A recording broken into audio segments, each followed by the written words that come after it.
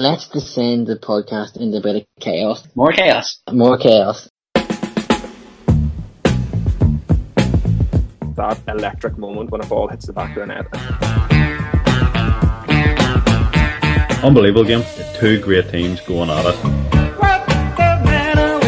Compared to the other three beside him, like, he just looks like the new Cafu or something.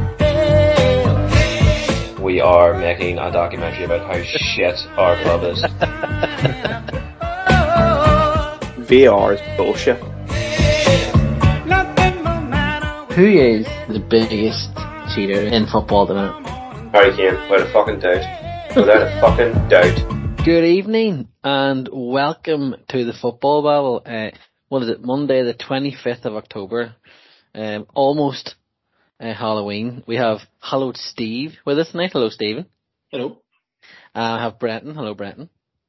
Your second chipper, Philip. Patrick can't be on, obviously. He's not on this evening. He'll be back during the week. And Jonathan has been late pull-out. He can't make it tonight, but he'll be back on Thursday night. And I'm sure he will tell you what has happened this evening and go into detail of it, and probably of whatever reprimand he has handed out or punishment he has handed out. But I'm sure you'll hear all about it. So it's just us three on this evening. And we're going to talk about the weekend's football. Obviously, we're going to focus mainly on Arsenal against Aston Villa from Friday night, and I don't really think there was nothing really else on, Stephen, to really talk about. I don't think. Sure, there wasn't. No, it was a very quiet weekend football-wise.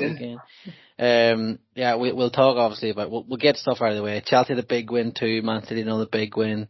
Paul Scholes sucked the toe for every goal Liverpool scored. It was quite the weekend, to be honest. Look, we'll get not to be ignorant and rude about it, Bretton, but Chelsea won 7-0. Who cares? They went just to get out of the way. They went top of the league, commanding lead in the top table. Obviously, I think they're 4 points ahead of Liverpool. And Man City won the evening, but they went 4 ahead in goal difference, and then Sunday happened, and yeah.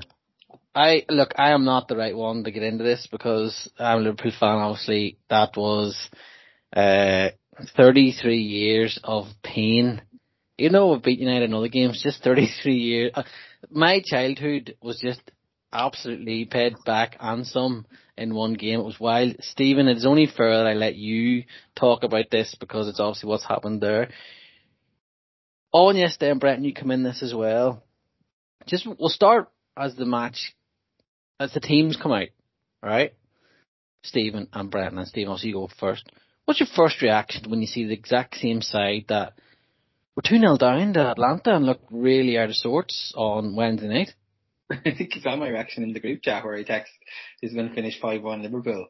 And I think Brendan thought I was joking, but he really wasn't. I mean, everything about Wednesday's performance should have been an absolute kick up the arse for Solskjaer and United.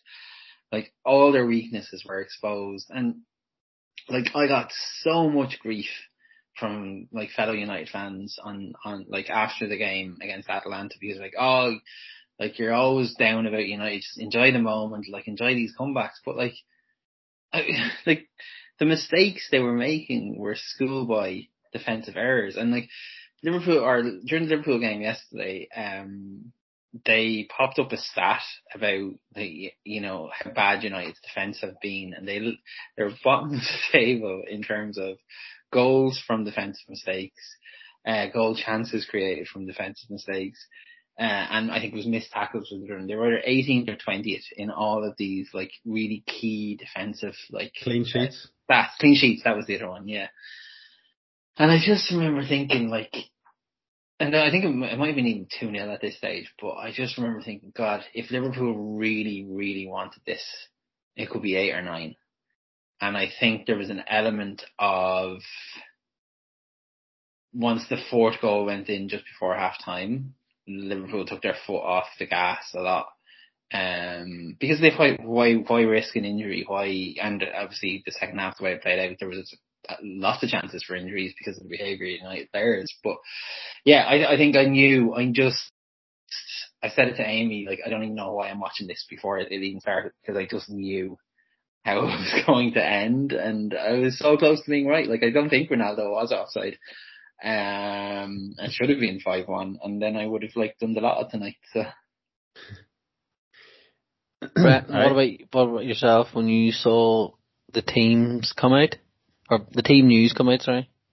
I did not think that, what Steve thought. I kind of, before the game, thought it was going to be a good game, thought it was going to be tight. If anything, the lineups sort of made me think, Konate, and no Mane, and Milner and Henderson and Keita in midfield, not Liverpool's strongest 11 as I would say it. I thought United had opportunity then to go at them, and that might have been it might have sort of give United a false sort of sense of security, like let's properly now look at that team, let's properly go at them, and as Ole said, start on the front foot. The problem is they don't know how to do that, as well demonstrated by the first goal was just a shambles. So I don't know if, obviously Klopp picked that team that maybe was forced into some of those decisions, but it was, I don't know if it was maybe clever as well, because he maybe thought that after there was a game last season, I don't know if it was was it an FA Cup game or the league game towards the end of the season, United kind of were able to get at Liverpool. Did they beat Liverpool at one stage last year? I can't remember. They beat them in the FA Cup. Yeah, Liverpool beat them. After the league game that they should have beaten them. It was one of those league games where I think it was the start of Liverpool's run of defeats, and Solskjaer went in ultra defensive in a game that he should have been absolutely going for the jugular. Yeah. And then did it in the FA Cup, and he's like, "Oh, this is more important than any league win." And you're going, "What? What are you talking about?" Yeah. So he maybe thought that that Solskjaer would do that, which he did, but that Liverpool were super organised, and each individual knows their roles. They know when they've been doing it. Maybe the team that set the standard for it in the Premier League. We heard them say it so much yesterday about triggers, and that's what Klopp does. Like he's a genius. He's on the pitch, on the training pitch, seeing them do it, drilling it into them day by day by day, and he knows that no matter who is on the pitch for him, that they'll do it to the way he wants them to do it. Solskjaer may as well be the complete opposite, and we'll get into the players individually, what they did wrong, but I mean there's levels, and United just dropped so far below their own standard, and Liverpool didn't even need to be at half their best, and they were able to do that. And I think Steve's right. I think they took their foot off the gas. I think it kind of became boring after they scored that fourth goal, as a spectacle. Well, it was over as a competition, but Liverpool didn't need to try anymore, which is so embarrassing for United. I actually thought the fans were unbelievable. I know some left, but the amount that stayed and chanted and cheered those United players was admirable. Yeah, but they were chanting about Steven Gerrard. Like I have a mate who paid like the guts of €1,500 between tickets and flights to go and watch the game. He's a United fan, and like oh dear, he wasn't leaving at half time because of that. But they are singing about Steven Gerrard's never won a league title or whatever, and you're just going, this is everything Manchester United fans slag Liverpool about, for 20 years, about living in the past, about not being able to, focus on what's happening in front of them. And while it's admirable that they did stay there and they were loud and stuff like that, there's a large majority of them that need to get their heads out of their holes, when it comes to just the reality of the situation. Like, I see Gary Neville tweeting today, like, about, you know, if you'd have told me that United fans would be calling for the head of the man who won United Champions League final, I was like, that was fucking 1999. Like, I don't care. Like, I really don't care. It's a lifetime ago. Like, show me what he does as a manager. That's all I care about. And I thought about this today, Steve, and sorry to cut over you, but just on that particular point, you look at it because it's relevant to me. I looked at Lampard and what Chelsea did to him. He didn't have as bad a run of results as this, and that was it. He is, I would say, a much bigger legend at Chelsea than Solskjaer is at United, and there is no, you know, you're right. Like, who cares what he did as a player? You know, it maybe got him in the door, yes, and obviously his day of execution far too long. But at a certain point, you know, 5-0 at home to your biggest rivals. And not even the result, the performance that they put in, the lack of organisation, coaching, like, I'm absolutely baffled he's still there. Yeah. The only thing, like, we'll get to Solskjaer, but I would say, like, I think it sums up where the two clubs are at the moment. And I mean, particularly over the last, like, sort of 5-10 games. United had the first real chance of the game, almost identical to Liverpool's chance.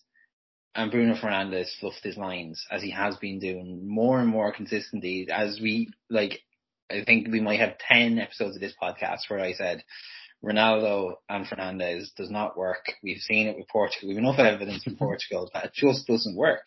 And that's what we're seeing. Like, he's just not the player he was when Ronaldo's on the field as well. And then go up to their end, and Liverpool had the first chance of the game, slotted home, and that's it. It's done. The game is over at that point. Like, 4 minutes in, the game is over, because you can see the heads dropping.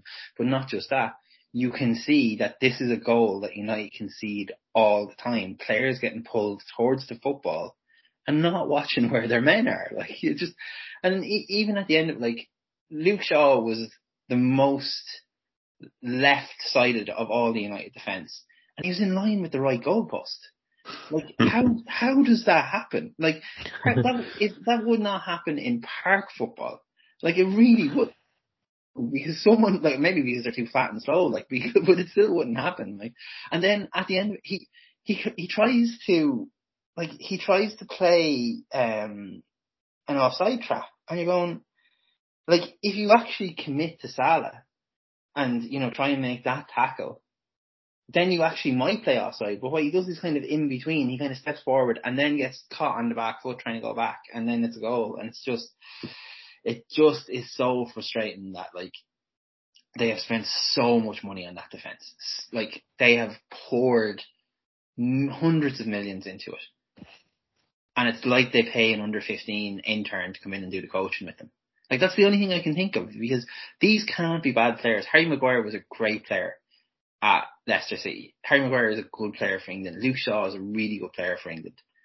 And they look as if they have never played together when they play for United. And it's like they don't spend any time on these things. Like, surely they would have trained this week for someone losing the possession on one of the wings, and either Robertson or Alexander-Arnold bombing forward, and what they do in that situation. And because that's what Liverpool do. Yeah, exactly. Like, I mean, but it's like, whoa, we never expected this. Like, and then later on, when, you know, Pogba was rightly sent off, he does this thing where he goes to 5 at the back, and he did this against young boys as well. And arguably they're worse with 5 at the back, you know, defensively than they are with just 3. So, like, it's astonishing to me, like, how inept he is tactically, and you know, you can see that the players have no respect for him. Like, there's that clip of Ronaldo, like, you know, imitating his hand gestures, like, because there's no coaching. Like, the coaching is I say this all the time. The coaching is done, you know, on Monday and Tuesday. It's done on Thursday and Friday, and it's, you know, that's when it's not done during the game. Like you said, Klopp is on that training field with them, going through it in minute detail as to what the United defence are going to do, what the United midfield are going to do. and how to take advantage of that. What's Solskjaer doing? Regaling them with stories of how Alex Ferguson would have done this or how Alex Ferguson would have done that. Like, that's what he seems to be doing.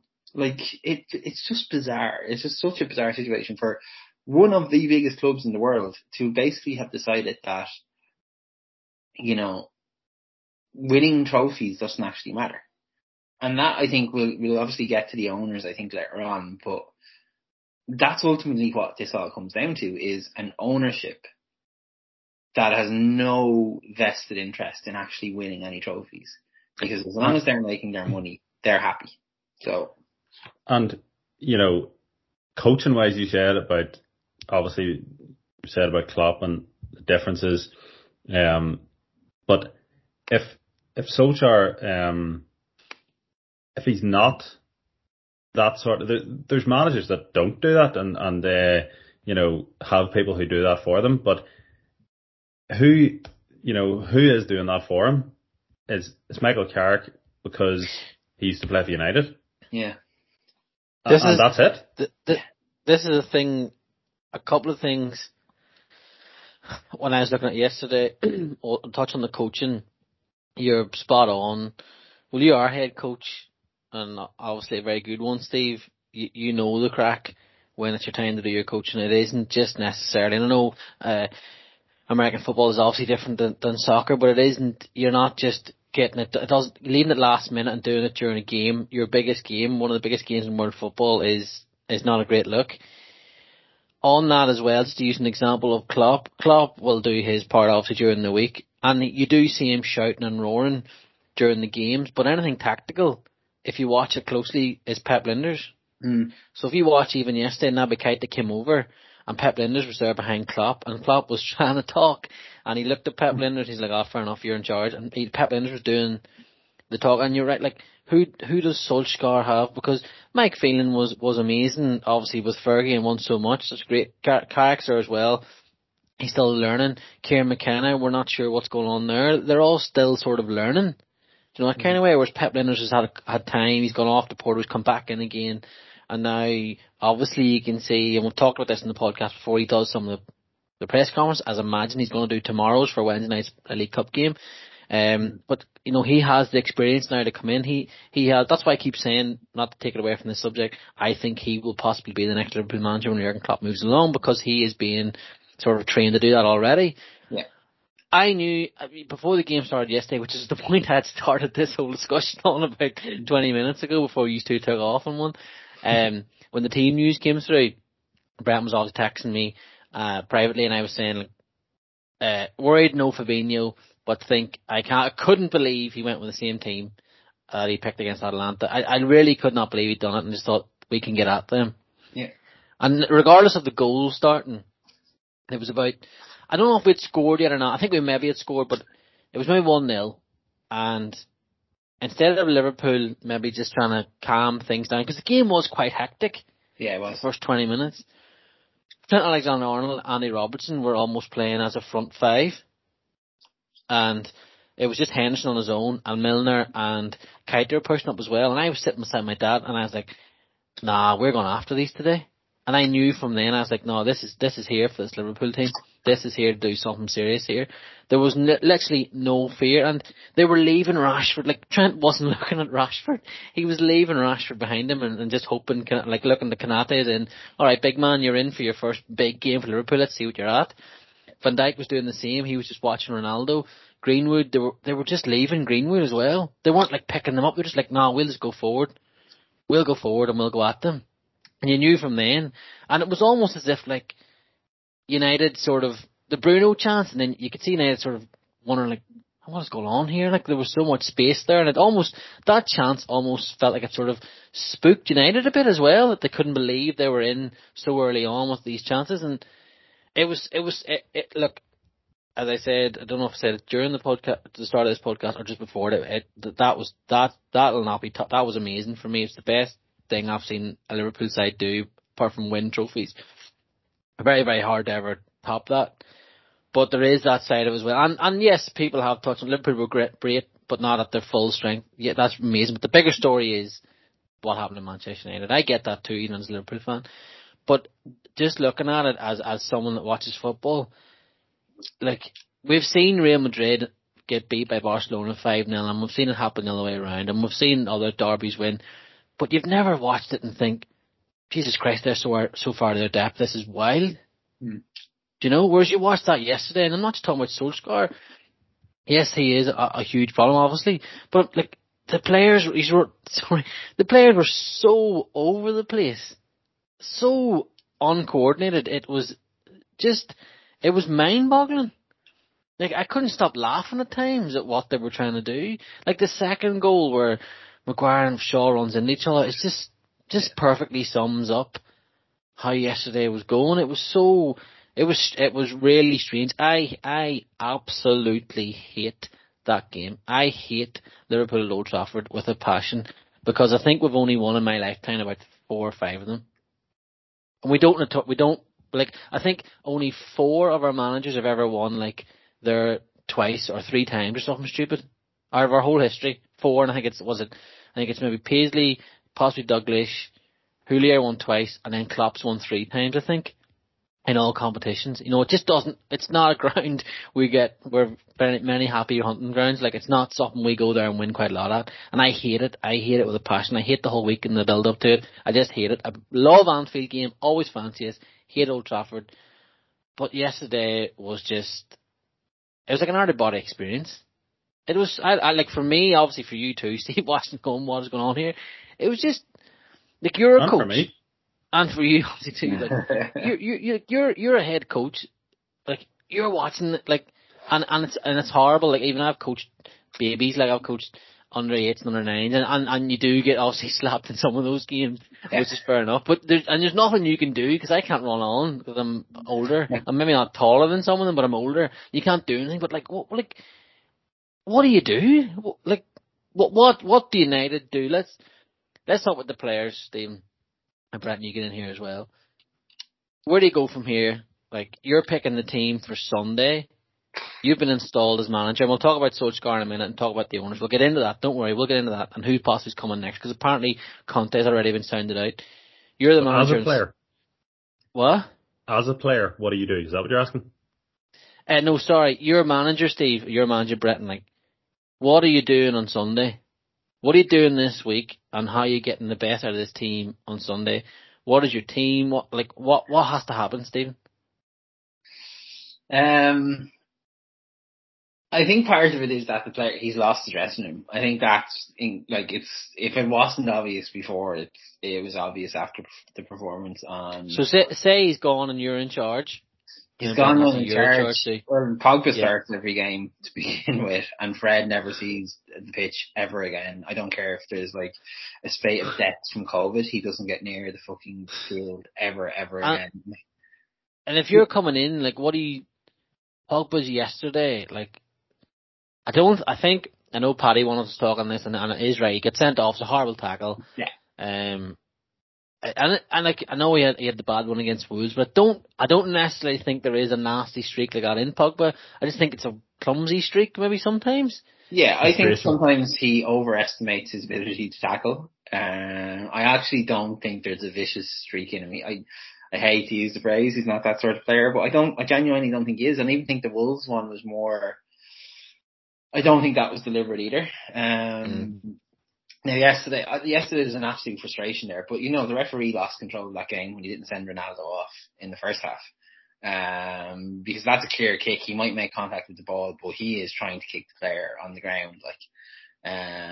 I'd have sent him off for that. But if I'm the United manager, Jesus, I'm trying to think. It's only Spurs. It is only Spurs, yeah. In terms of getting yourself right, it's not a bad game. God, I'd probably drop Maguire, even if he is club captain, because you're trying to make a statement. Do you drop him if Varane's fit? Oh, I absolutely drop him if Varane is fit, yeah. I absolutely drop him. I can probably drop him even if he's not.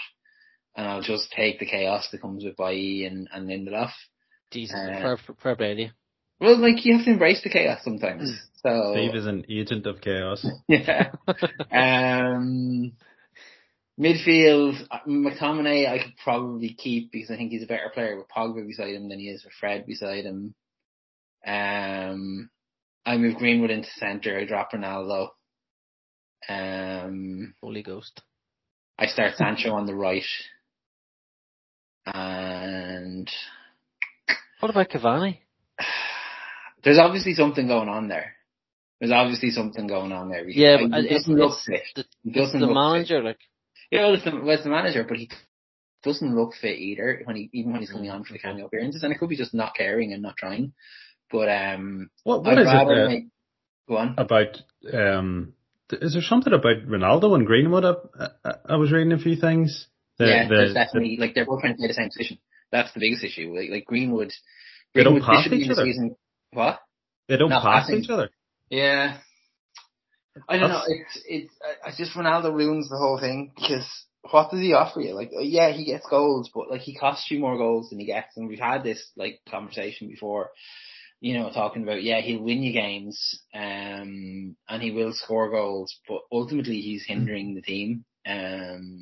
Because to play the football that United want to play, they have to be a pressing team, and you can't be a pressing team if one of your players isn't pressing at all, because it completely defeats the purpose of the thing. So I drop him, and I'd probably go, I'd probably start with Sancho and Rashford and Greenwood up front. But it's like, this is the other thing as well. Like you sign someone like Jadon Sancho, right? And you get, you pay a fortune for him, and he comes in with all this hype, and you hear all these reports of how great he is down the right in the Bundesliga. And I haven't seen him play on the side of the field at all. Like, he's exclusively played on the left to accommodate Ronaldo, because they shove Greenwood out to the right and then play Ronaldo through the middle. And it's like you're setting players up to fail by not playing them in their proper positions. And so that's the first thing I do, is play players where they want to play. But like even yesterday, and I hate to hark back to it, like you're 2-0 down, right? What is the point of Fred and McTominay still being on the field at that stage? Like, I know it's only 20 minutes gone, but make the change. Like, you can still salvage a game at 2-0. You can't salvage a game at 4-0 at half time. Like, it just boggles the mind how slow he is to make substitutions or to spot. He should have spotted from the first goal that there was an issue. Like, this... He should have spotted from Wednesday night there was an issue. Well, yeah. Well, this is the thing. That's why I couldn't believe it was the same starting 11. I really couldn't. Because, how did he, and United created loads of chances and probably should have scored 2 goals in the first half themselves. I got that. So he's probably thinking that point of view. But, Mo Salah's the best player in the world. With all due respect to Atalanta, none of their players are probably coming in the top 100. That's the difference in what you're playing against. So, and apparently Atalanta were missing 5 players, which I was not aware of either. And it was almost as if Solskjaer heard what, unbelievably, I'm going to quote Paul Scholes, and say, he said, do that against Liverpool and see what happens. And Solskjaer went, all right then, I will.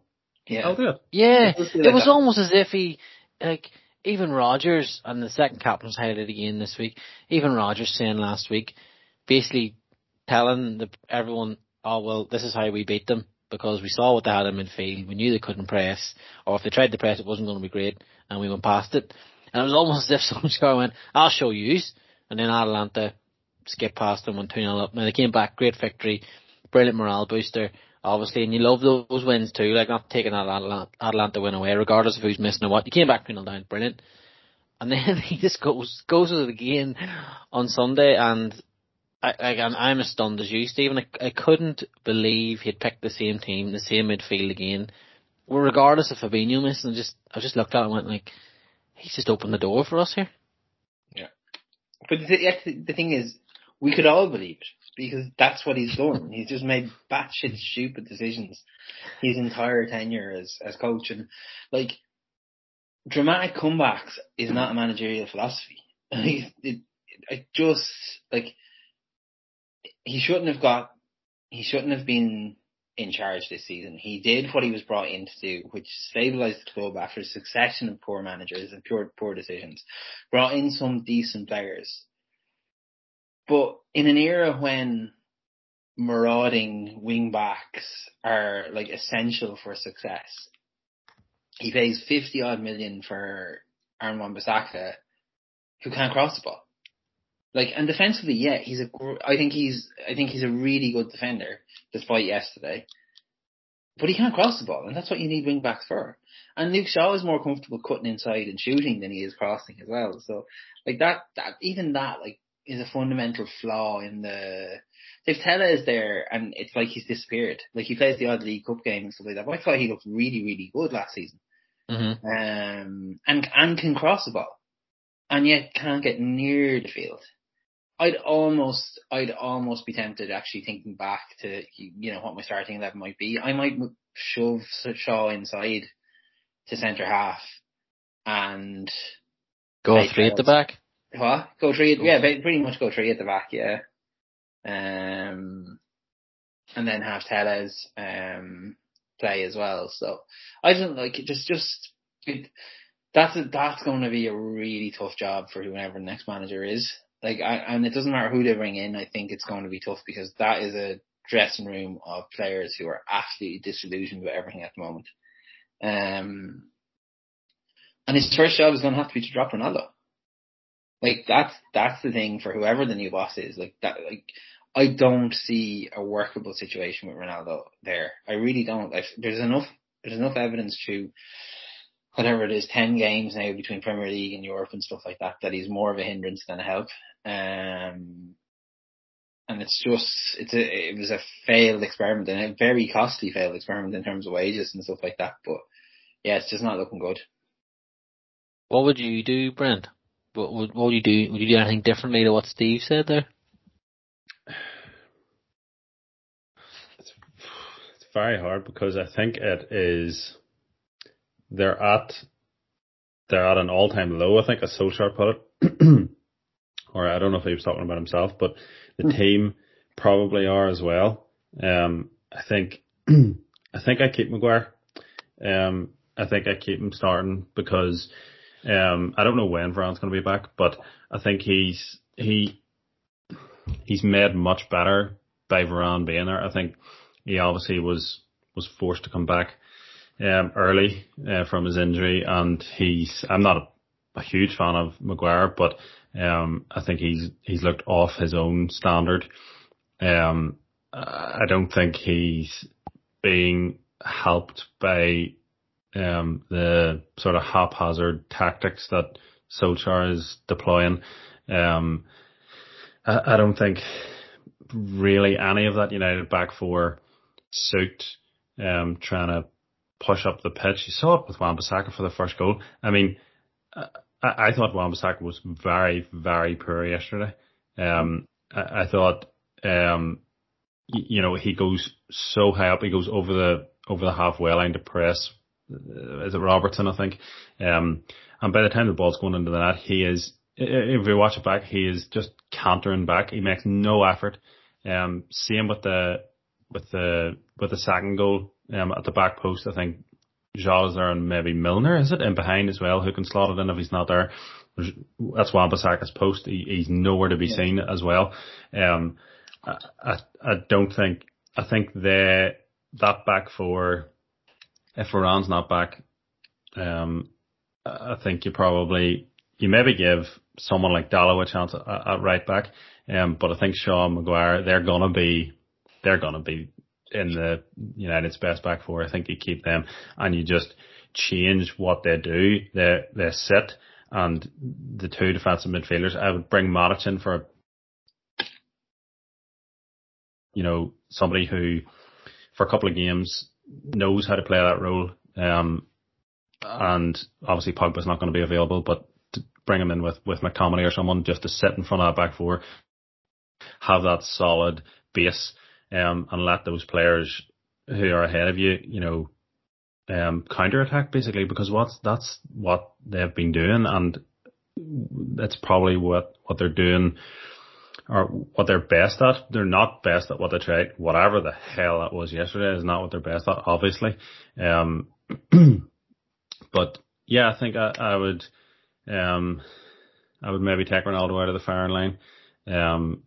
But I don't think it was particularly his fault yesterday. I do think he should have been sent off. There was a real aggression in what he did there. It's aggression in me is going to volley the TV. Yeah, but I don't think the performance was particularly his fault. But again, I'll come back and think it was down to the approach that Solskjaer took. Someone like Rashford, Greenwood,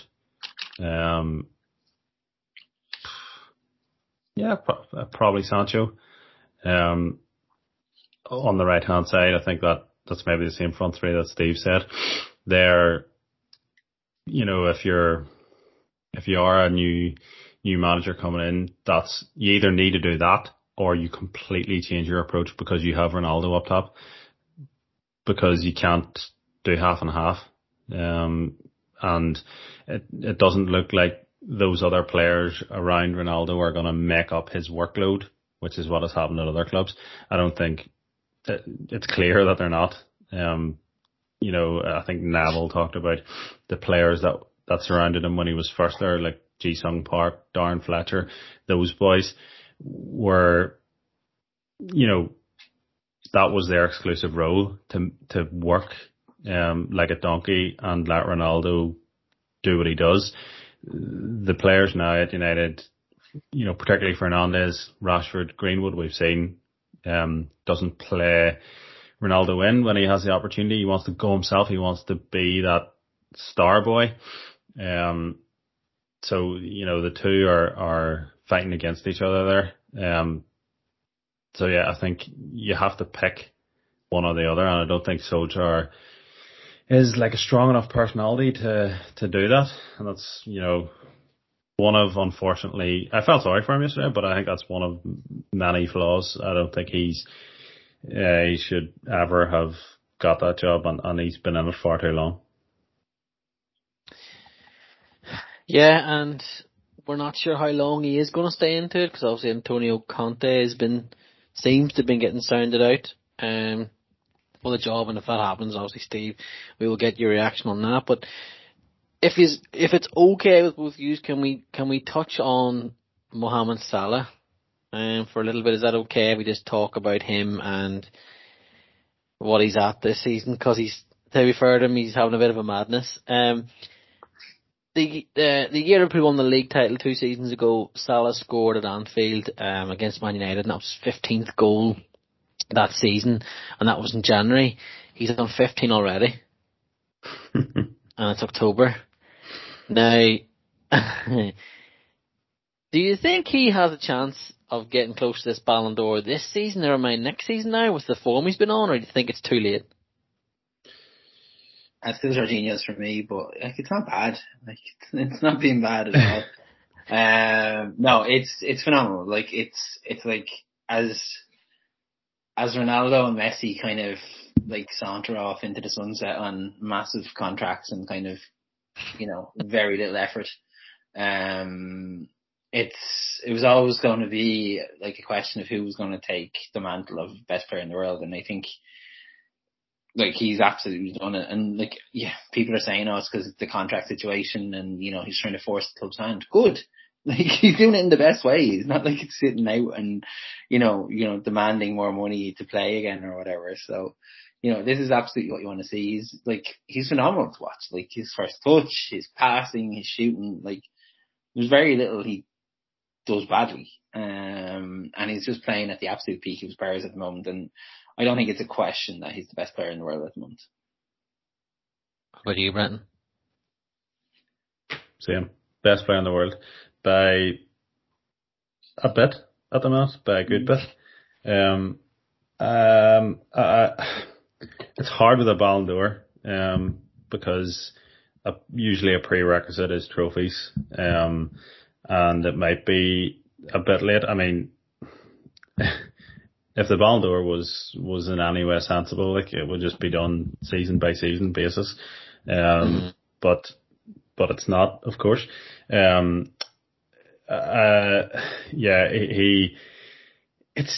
the thing about yesterday for me was how easy it looked for him. I didn't even think.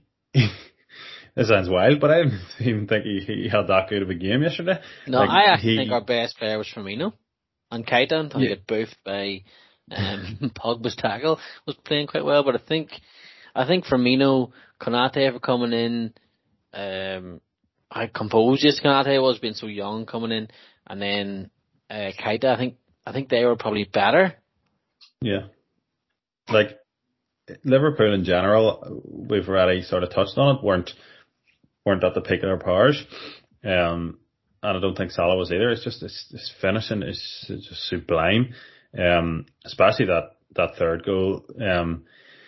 Even in the replay, you can see he is, and I can tell you how hard that is to do, is sprint at full pace and keep control of the ball and, finish like he did. Like, I think system back to, obviously I was watching it on TV, but the radio commentary had sort of dismissed it as a chance and said, "Oh, he's taken a touch too far," and then it was like, "Oh no, he scored," because he's done it so much now that, and I thought De Gea, kind of did all he could in that position, but Salah just found that wee gap in between his knee, I think, as it went up on his glove. He's just like a machine at the minute.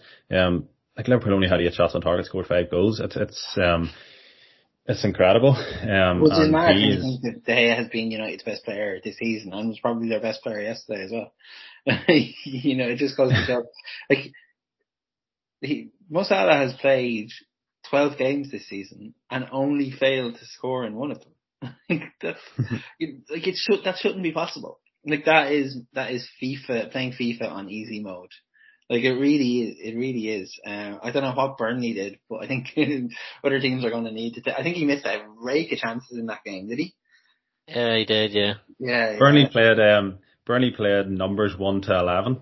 That's what they did. That's the secret. Yes. Yeah. It just bamboozles him when he doesn't see a team number. He just doesn't know how to cope.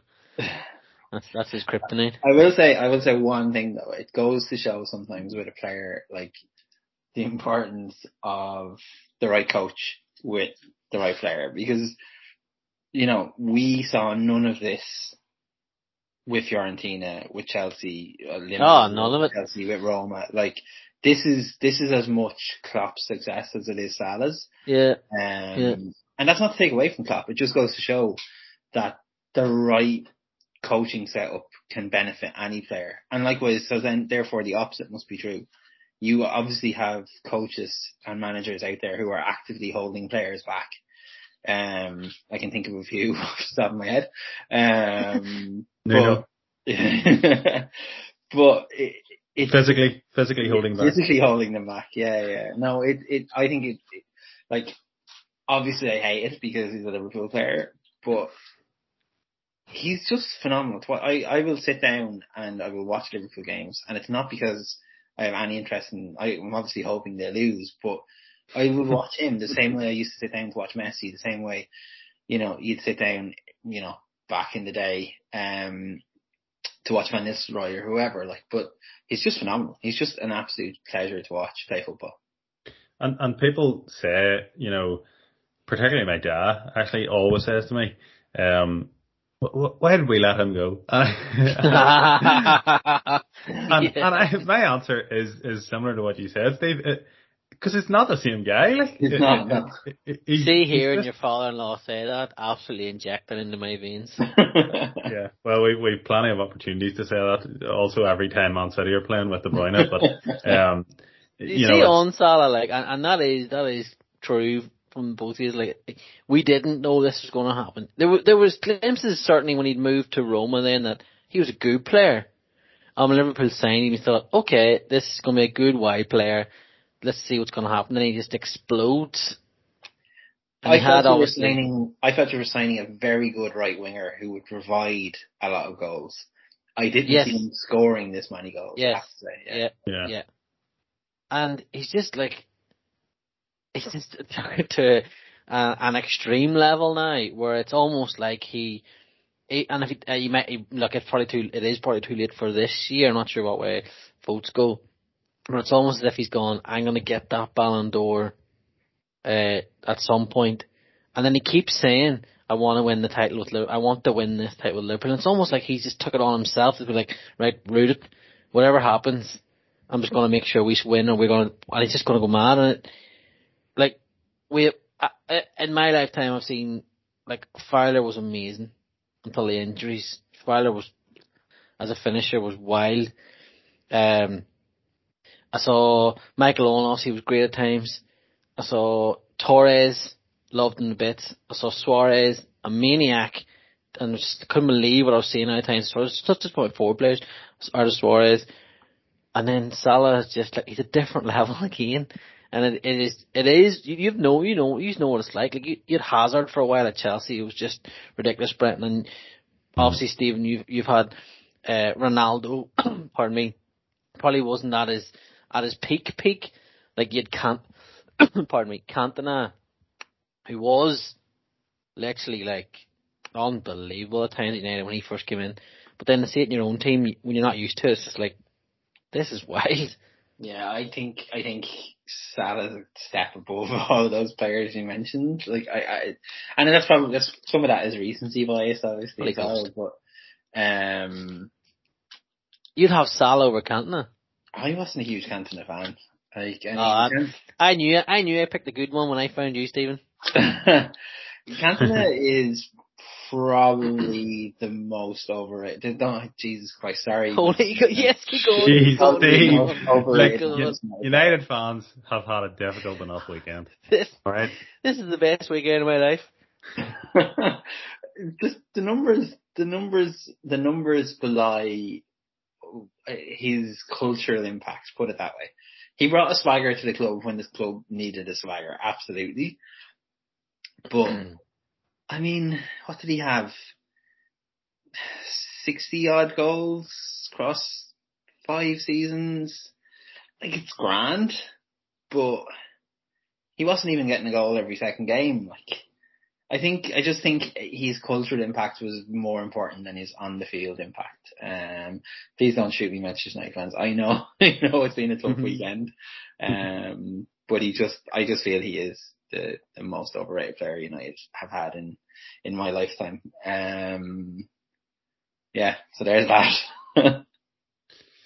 Wow. Okay. Well, I actually had me down as the reason why United fans hated us and turned off, but for fuck's sake, Steve, for taking over that mantle, that is a brave move. I don't know where else we go with this. We've sort of talked about it enough. I think I was trying to, like, I hate the Glazers, and I'm not a United fan, but I'd also would love, just out of pure badness, them to erect statues of themselves up around Old Trafford, just because I'm a troll. But and a statue of Ole. And a statue of Ole. I'll pay for it myself. No, Steve will murder me. You touched on it earlier, Steve, and you're saying that, like, what is this club becoming now? Is it becoming a club that wants to chase trophies, or is it becoming a PR giant that just wants clickbait and clicks on social media? Like, even today, there's been a few skeptics have said, and a few people have been pointing out that releasing stuff to the Manchester Evening News that we're possibly signing out another manager is possibly the club trying to figure out and gain what they can gain from social media, how this would go down. Which, like, to even think that, and it's Manchester United, that's fucking nuts. It is, but, like, it's become clear, I think, with how long Solskjaer has been given, that trophies actually, like, as I said earlier on, they just don't matter to the Glazers. They just don't matter to this ownership at all. All that matters is that once a year, the Glazer family can take out tens of millions of pounds from the club, and enrich themselves. that's it. Like, that is their only interest. They have no interest in on-the-field success because they have that with their US sports interests. And that will always mean more to them as a family than, winning a Premier League title or a Champions League. And it's just that's the only reason Solskjaer is in the job. Like, because if it was a performance thing, he wouldn't have started this season. He probably would have been sacked last season. Like, if United, the scope of United's ambition is to lose a Europa League semi-final or Europa League final on penalties, Jesus, that's grim. Like, it really is. So yeah, I just think it's going to be like this until there is some way, whether it's the 50+1 rule gets brought in.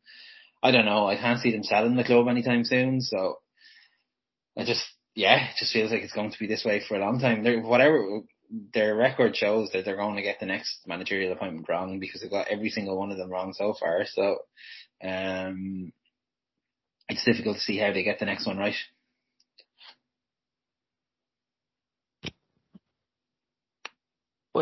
So, even if you get, say you got Conte in, and you might get some success because I honestly don't think so. I don't think they'll go for Conte. I honestly wouldn't be surprised to wake up in the morning to find out Wes Brown was the manager.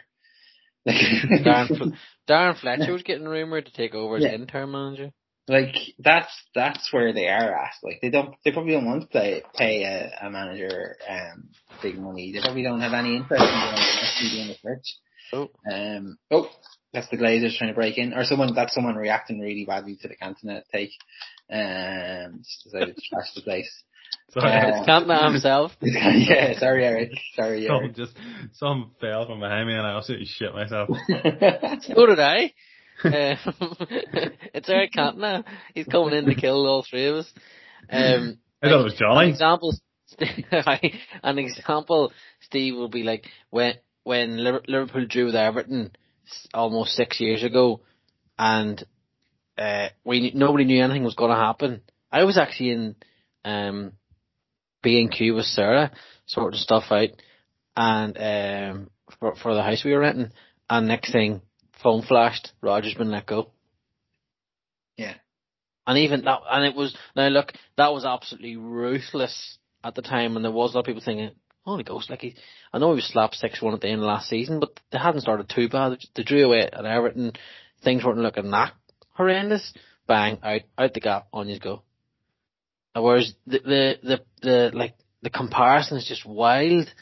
Or obviously Chelsea are a different breed, like they sack you whenever. Like, it wouldn't surprise me if Tuchel lost his job in May here, and it wouldn't surprise you either, Brett. And that's just what happens. I'm used to it. It's a completely different model. Whereas I do I have sympathy for a lot of the good Manchester United fans, obviously, because I'm not an idiot, and I do have sympathy because you've this great club and it is just been taken along for a ride, and it is, you're watching. What looks at me on the outside looking in, and yes, yesterday was fun, and yes, Stephen, I'll never let you live this down. Obviously, you would do the exact same thing to me. That's what friends do. But there is a part of me looks at it and goes, that's actually sad what's happening out there. That's actually pathetic. This is Manchester United, and it's not just about yesterday's result. It's about it as a whole. Yes, Ronaldo signed, brilliant. Shirt sales have been great, amazing. But when you look at it as on a football aspect, you look at it, you're thinking, but for what? There's supposed to be a football team that's going to win and challenge for things, and they're just not for the fans. I'll tell you that. Yeah, they're going. You know what it reminds me of, and you'll probably sympathise with this. It's Roy Evans at Liverpool. Came in, did a decent job, steadied the ship after. Obviously, it was Souness that Roy Evans replaced.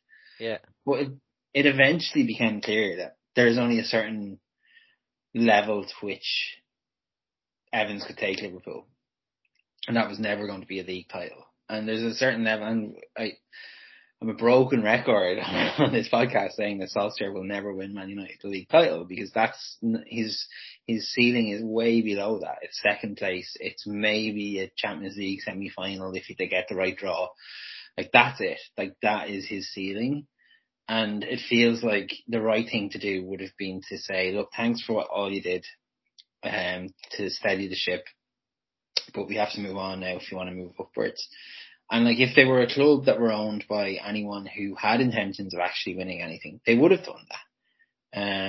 Now they probably wouldn't have done what Liverpool did and brought in Houllier to assist, in inverted commas, actually take over and slowly move Roy out of the equation. Now, I don't see. Yeah, that was weird. Yeah, that's still really weird. We should do a whole podcast around that, because Gerard Houllier Yeah, we should actually. I really like Gerard Houllier, and it's very sad that he's no longer with us. But anyway, side note. Yeah, I just think that was the chance. And like, you saw it with Chelsea and what they did with Frank Lampard, and like an absolute club legend. And some would say, some Chelsea fans, until obviously they started getting the results with Tuchel, would argue unfairly let go. Because he wasn't half as bad as Solskjaer has been. Yeah, like, he wasn't half as bad as Solskjaer has been. So like, but they won the Champions League. Yeah. And there you go. And the thing is, you eventually, what's going to happen, and what has continuously happened United since Ferguson left, is they go looking for a manager at a time when there aren't many great managers available. Like, there is an alternative history where Jurgen Klopp takes over from Alex Ferguson as Manchester United manager, and the success just keeps coming, because he would have been the absolute perfect man to take over from United, or from Ferguson, and build on that United tradition. And I don't know, like, it's maybe Pochettino, because he does love to press, and he's a good pressing coach, as in he gets his players who he's obviously not doing it at PSG at the moment, because none of the players give a shite. And maybe that's going to be an issue at United as well. I still think I would love to see Thomas Frank given the shot at one of the bigger clubs, and I wouldn't mind it being United, because I think the philosophy is right, because there's a philosophy there. But again, I don't. The talk is that he has the next 3 games. And it makes sense if you think about it, because there are 3 games that United could easily lose. Maybe not Spurs, because, well, yeah, lol Spurs. But like, I'm sure there's one backfire. Oh, it actually will. Like, 2 weeks ago I said, sure, it's only Leicester and Liverpool. United will be fine. These are the sort of games Solskjaer wins. Yeah, that is exactly it. We have a brother-in-law that told us they're going to win their next 6 games last Sunday. Oh, wow.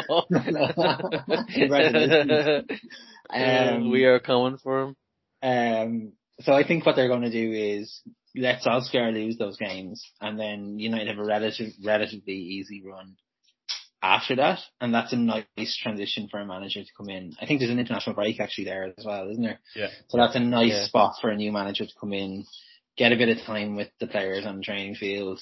But again, the only way they do that is if they've actually ambitions of doing anything this season. Because I genuinely think with that squad and with the right coaching, they do have a chance to do something in the Champions League. The league's gone. The league, like, they'll be lucky to get Champions League qualification at this stage, because it's so top heavy at the moment. But like, I think they have a chance to do something in the Champions League, and that's the sort of thing that can spark, we've seen with Liverpool, like what winning Champions League did in terms of tiding the fans over and keeping them interested, keeping managers and players interested in joining the team. But it all depends on A, making a decision, and then B, making the right decision. Can't they, I don't know, Brendan, you probably have a better place to kind of tell me what the Conte experience would be like, but I don't know, I'm just not sure. Winning, but I don't know if he suits. I've heard people say it, and I think it's right. I don't know if those group of players would respond to Conte. I think he'd end up in jail for murder. Yeah, quite possibly. I think Conte wants to come in and have everyone listen to him 100% intently and do a job to the nth degree. And I think there's too many at United who at the minute don't seem to be on board with doing that, and maybe would think that they're above it to a certain degree. I don't know. I just can't say, because he'll want to come in and he'll want to play the 5, and I don't know if United particularly have the players to do that either. We saw he turned Victor Moses into an absolute marauding right wing back, and I mean, as good as his talents are, I don't know if he would be able to achieve that with Aaron Wan-Bissaka. Based on, I think, this season. I didn't see it as much last season when you talked about it, Steve, but Wan-Bissaka is a worry for me at United, and it was massively highlighted, I think, there against Liverpool. Although, some of them could probably benefit from a coach who is that detailed, who's because clearly Solskjaer, Carrick, Kieran, McKenna, whoever it is, I don't think they're long enough in the tooth in terms of coaching experience to give people exacts, if that makes sense, and to say, listen, I've been there, I've done it 100%. This is what you should do against Salah, against Mane, Firmino, whatever. We know that Conte would probably bring in his own team, and I don't know if United at a higher level would like that, because Conte comes in and takes over the club, and eventually that's usually what gets him sacked, is because he falls out with people. And the United have tried that with Mourinho and Van Gaal, and it seems that the board just want a yes man, and they've got that at the minute.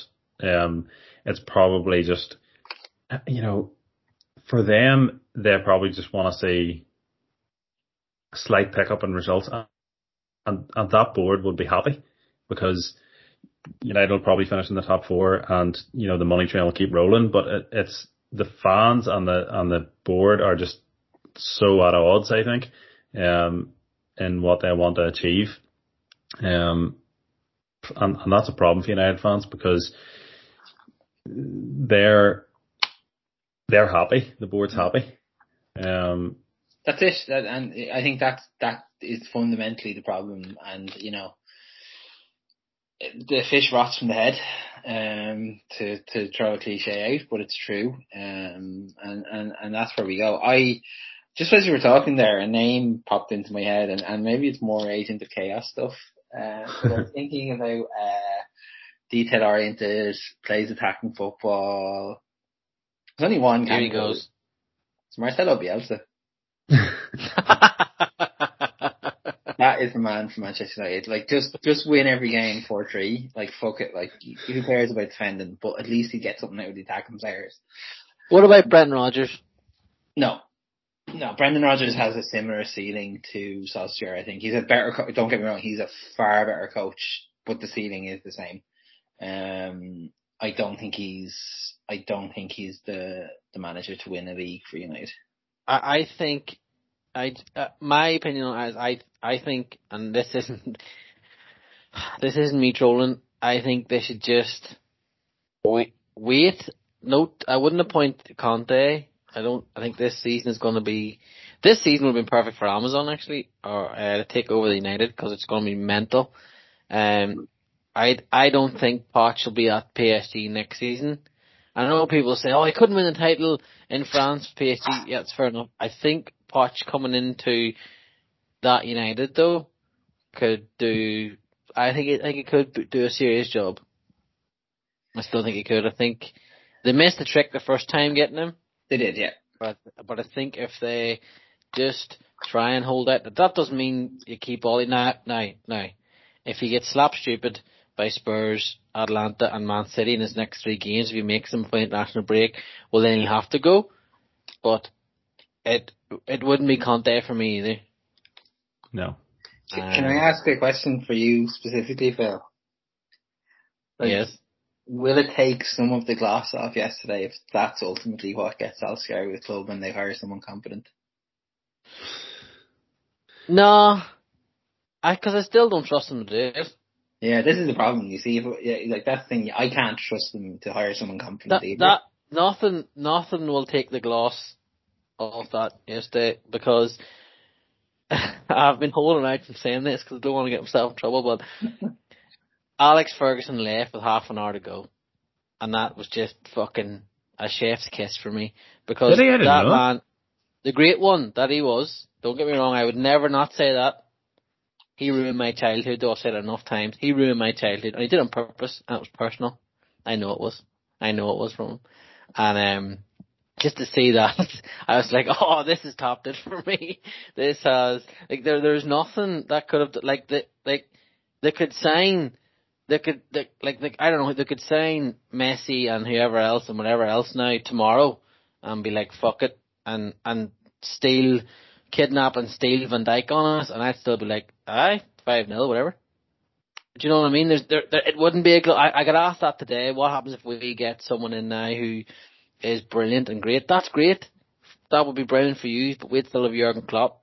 Do you know what I mean? So unless all of a sudden now someone time travels me back to 96, that FA Cup final, there's nothing that'll annoy me from that.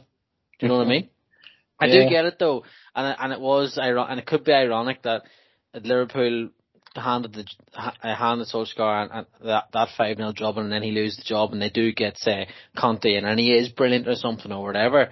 Then it'll come back like, oh, look what just happened, but it'll still be like, yeah, but we went to Old Trafford, won 5-0. When do you ever hear that? Do you know? So. No, yeah, but I do get it. And look, I texted you yesterday. Like, I don't begrudge you personally that win. Honestly, as a professional troll and and hater of all things Liverpool, it's things. But you know what? Do you know what? Actually, it doesn't sting as much as you would think it would, because... Which is a worrying thing, though, for you. It's just because it was so expected. Like, it was... Like, I just knew it was going to happen. I had primed myself for it. I really had. Can I say a wee thing as well? So obviously yesterday I watched the match with Dad, and we hadn't watched the match in ages, obviously, just with things that had gone on and different things, whatever. And we're watching the match yesterday, and he was making that humongous roast dinner, which thankfully didn't produce at half time, because I was in no mood. I was just too hyper. But it went, half time happens, and he'd already, first of all, he says to me before the game starts, ladies and gentlemen, I've got 15 tins of Guinness in for the match. And I was like, the match is 90 minutes. Like, that is quite the effort you're going to pull off here, father. So anyway, he'd 15 tins of Guinness in the house. He's a beer fridge out the back. That was grand. I knew it was going to be a decent afternoon. So it goes half time, and he comes in, and we're sitting down, and I'm drinking a Diet Coke, and he's drinking, I think it's like a fifth or whatever pint. And he goes, I'm just going to go out into the kitchen here, because in Mum and Dad's house, you can hear the front room that we were in watching the match. You can hear everything coming from the front room into the kitchen. And he goes, I'm just going to go into the kitchen here. The game, we won the game anyway. I'll know if something else happens, you'll shout. So that's alright. He goes into the kitchen, I'm sitting watching the match. And every, 2 minutes, he just bursts out laughing. I can just hear him laughing away at himself in the kitchen, and I had to go in and check. I didn't know what was going on. He's just like, no, I'm just laughing at the match, And then obviously it's 5, and then he comes in, he's roaring and laughing, and then he pitters in and pitters out again. He just spent the whole time laughing. We ate the dinner or whatever, and then Gary Neville comes on here. I know this is a long podcast. I think we're just touching him before we finish. Gary Neville comes on, and I watched it till 7:10, and then I had to leave and come back over the road, and he laughed. And I mean, he laughed from 6:30 to 7:10 at the TV. He just laughed at it. There was hardly a conversation coming out of him. He just constantly couldn't stop laughing. And that for me, it was the most perfect thing. I just drove home laughing, rang Patrick on the way home. I couldn't believe it. But just that, it was the chaotic thing. But just on now, just before we finish, because I think it's important you touch on it too. Gary Neville has all the tools, and we've said there's enough time to be exceptional at his job. And for the first time, I think, properly now in his career, there's a humongous blind spot for him that everyone else in the world is seeing, and he just won't admit he sees it. And it's weird.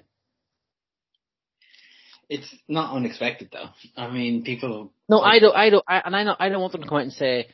I would never want them to come out and say sack Ollie because Ollie's his friend. Yeah, but he wouldn't even acknowledge it. Like if it was you as United manager and you were this shit, I would say sack you. I'm sorry, but like, I just would. So I think you have to be honest. Like, yeah, if you can't, you would say that if it was Miles or Teddy. Yeah, absolutely. They'd be the first ones I'd say it to. No, I just think like if you can't, like his job is literally to tell it like it is. That is what the role of a pundit is to describe what they're seeing. And he doesn't do that. And to be honest, I'm not a huge fan of having the two of them on, I think it's a bit fucking cheesy and stuff like that. The Carragher Neville thing on United games. And, I think we've spoken about this before as well. Like, the two of them are exceptional pundits, except when it comes to United and Liverpool. And it's a shame because for the other 18 teams in the league, it's Monday Night Football used to be appointment television. And now it's just drifted into I don't know, they're trying to out banter each other or whatever, and it's just a bit sad. But on the main point about Solskjaer, right? I think that the tweet today sums it up, this thing about what he did for us in 99, Jesus Christ. I mean, never mind that, Ole Gunnar Solskjaer's two notable contributions for Manchester United were a last-minute goal in the Champions League final, fine. A Champions League final that Bayern Munich absolutely should have been out the door in, should have won 5-0. We're all over United. And fluke win. His other thing was 4 goals as a substitute. That's it. That is, those are his two contributions for Manchester United in all his time with the club. And I just don't get it. It's not like it's a Roy Keane. It's not like it's an Eric Cantona. It's not like it's Steve Bruce even. Do you know what I mean? Steve Bruce getting the kind of protection that Solskjaer is getting from the likes of Neville and stuff, I completely would get, because club captain, club legend, all of those things. But Solskjaer, I just don't understand it. And exactly, I know I used the Roy Evans thing earlier on, but exactly what happened to Liverpool when I was a kid in the 90s and, when I was a teenager in the 90s and things like that is happening to United. It's that, so Liverpool were the dominant team in the 70s, and 80s, all those players retire, they become pundits, heaps, loads of pressure on the Liverpool management of the day, and it's really hard for them to be successful. Then what happens is United become the successful team, all those players retire and become pundits. And now those pundits are there, kind of looking over the show. Look at BT Sport, look at Sky Sports. Rio Ferdinand, Paul Scholes, Gary Neville, Roy Keane. It's flooded with ex-Manchester United players. And so that's really, really difficult as well. And I think it's Neville aside, it's an unmentioned thing because, Paul Scholes had an interesting week for many reasons, but he still nailed it. He still absolutely nailed what was going to happen on good choice of words. On Sunday. I mean, Paul Scholes had an interesting week there. That is carrying a heavy load, Stephen. And the pun was completely unintended. I wish it was intended, but it was completely unintended. But when you have Rio Ferdinand acting like a fan, and when did this happen? When did punditry become just an extension of fandom? And part of fun when your team is winning and doing well. Maybe it's enjoyable then, but for me, it's not enjoyable. For me, when I listen to someone I know is a Manchester United fan or an ex-Manchester United player, I want them to be extra harsh on United because I want to hear the warts and all kind of analysis of it. And yeah, all I hear is like, and even, do you know what? It's this thing about like, it's like calling Boris Johnson Boris and calling Solskjaer Ole. Like, you wouldn't, you wouldn't have heard a single pundit call Ferguson Alex before he became a Sir. When he became a Sir, he did become Sir Alex a little bit, but he was kind of in his cuddly granddad stage at that stage or whatever. Like, but it's even that like infant, like it's treating him almost like a child, rather than a grown ass man who's incapable of making decisions. So yeah. Anyway, Gary Neville needs to cut the fuck on, because his job is there to analyse and tell people who are paying good money to this guy to hear his punditry the truth, not just be a PR machine for Solskjaer. What about Roy Keane as a Leicester United manager? Next question. That would be interesting. Absolutely not. No, Roy Keane's problem as a manager, and as much as one of my favourite players of all time, he just doesn't have it as a manager. He thinks he is better than every player he's coaching. And that wouldn't matter if he was coaching Messi or Luke Shaw. Like, he just thinks he's better than them, and that's never going to help as a manager. Discipline wise, or like reading the riot act to a few players, maybe it wouldn't be the worst thing in the world. But no, I've seen that play out. It's not fun. There's enough actually United players surrounded, in the first team staff and other staff. I just keep the club clean. Like, if I was the owner, that's actually an easier question than if I was the manager. What I do if I was the owner, I would just clean slate, start again, build it from the ground up, bring in a director of football, a real director of football, bring in a proper scouting team. Like, and the thing is, you have lots of young players. The great youth coming through. Yeah, but like, wow, it's not like they're being included like regularly in matchday 11s or whatever. Yeah, they're continuing the tradition of the matchday squad or whatever. Like, but like Ahmed Diallo, like, he had a great kind of 2 or 3 games last season and then completely disappeared. And I know he's injured, but they're talking about sending him out on loan now and stuff. And it's like, that's the kind of player you could actually come in and make an impact. Like, you don't build a team around him, but like, you expose him to first team football, to Premier League football, and you see what he has. And sure, look at Angel Gomez. He's gone to Lille, and like, surely he would have been a better option than Fred. Like, Fred didn't have a great day yesterday, but yeah, But even Tuanzebe, the defender that's with Aston Villa, like, I honestly think he's a really good defender, and like, Aston Villa, he's with Aston Villa now, so like, I don't know, like, his game, and I know it's really hard to judge a player off one game, but like, his performance against Neymar and PSG in the group stages last year was phenomenal. It was better than anything Harry Maguire has done for the club. And there he is, shipped off. So that shows the potential that he has, and yet shipped off on loan to Aston Villa with no sign of a recall at all. Like, it's baffling, some decisions. Like, it really is. If somebody could, after a performance like that against PSG, if somebody could actually coach him, and develop him, but it's non-existent. Well, we will see what happens. I'm sure that has been therapy for you tonight, Stephen. No, it's just made me angrier, but thanks anyway. Well, I've enjoyed myself, I must say. I've had my fun. That's all that matters. Yeah, I've enjoyed it. I've had my fun. Fuck the rest of you. I think Brenton's enjoyed himself. But listen, no, that'll do us for Monday night's football. But myself and Jonathan be back on Thursday to chat more nonsense on TMB, and then stay tuned, because we hopefully, fingers crossed, I don't want to jinx it, we'll have a special guest for you, which we'll let you know towards the end of next week, or towards the end of this week, the start of next week. We'll be out next Monday night, a special interview and episode, which we're very excited about. Folks, get all of our stuff, all our podcasts, just look for the Football Babble Pod. Get us on socials, on Instagram and Twitter at the Football Babble, and Brenton on Patreon at patreon.com/football babble. Boom. Folks, thanks for listening. I hope you enjoyed it. I hope Man United fans came back and listened. It wasn't that bad. We let Steve do most of the running with it, so direct all your anger at him. And just like, it's actually a bit about Cantona. yeah. And just like Paul Scholes' daughter's toenails, we're off. And good luck. Oscar out.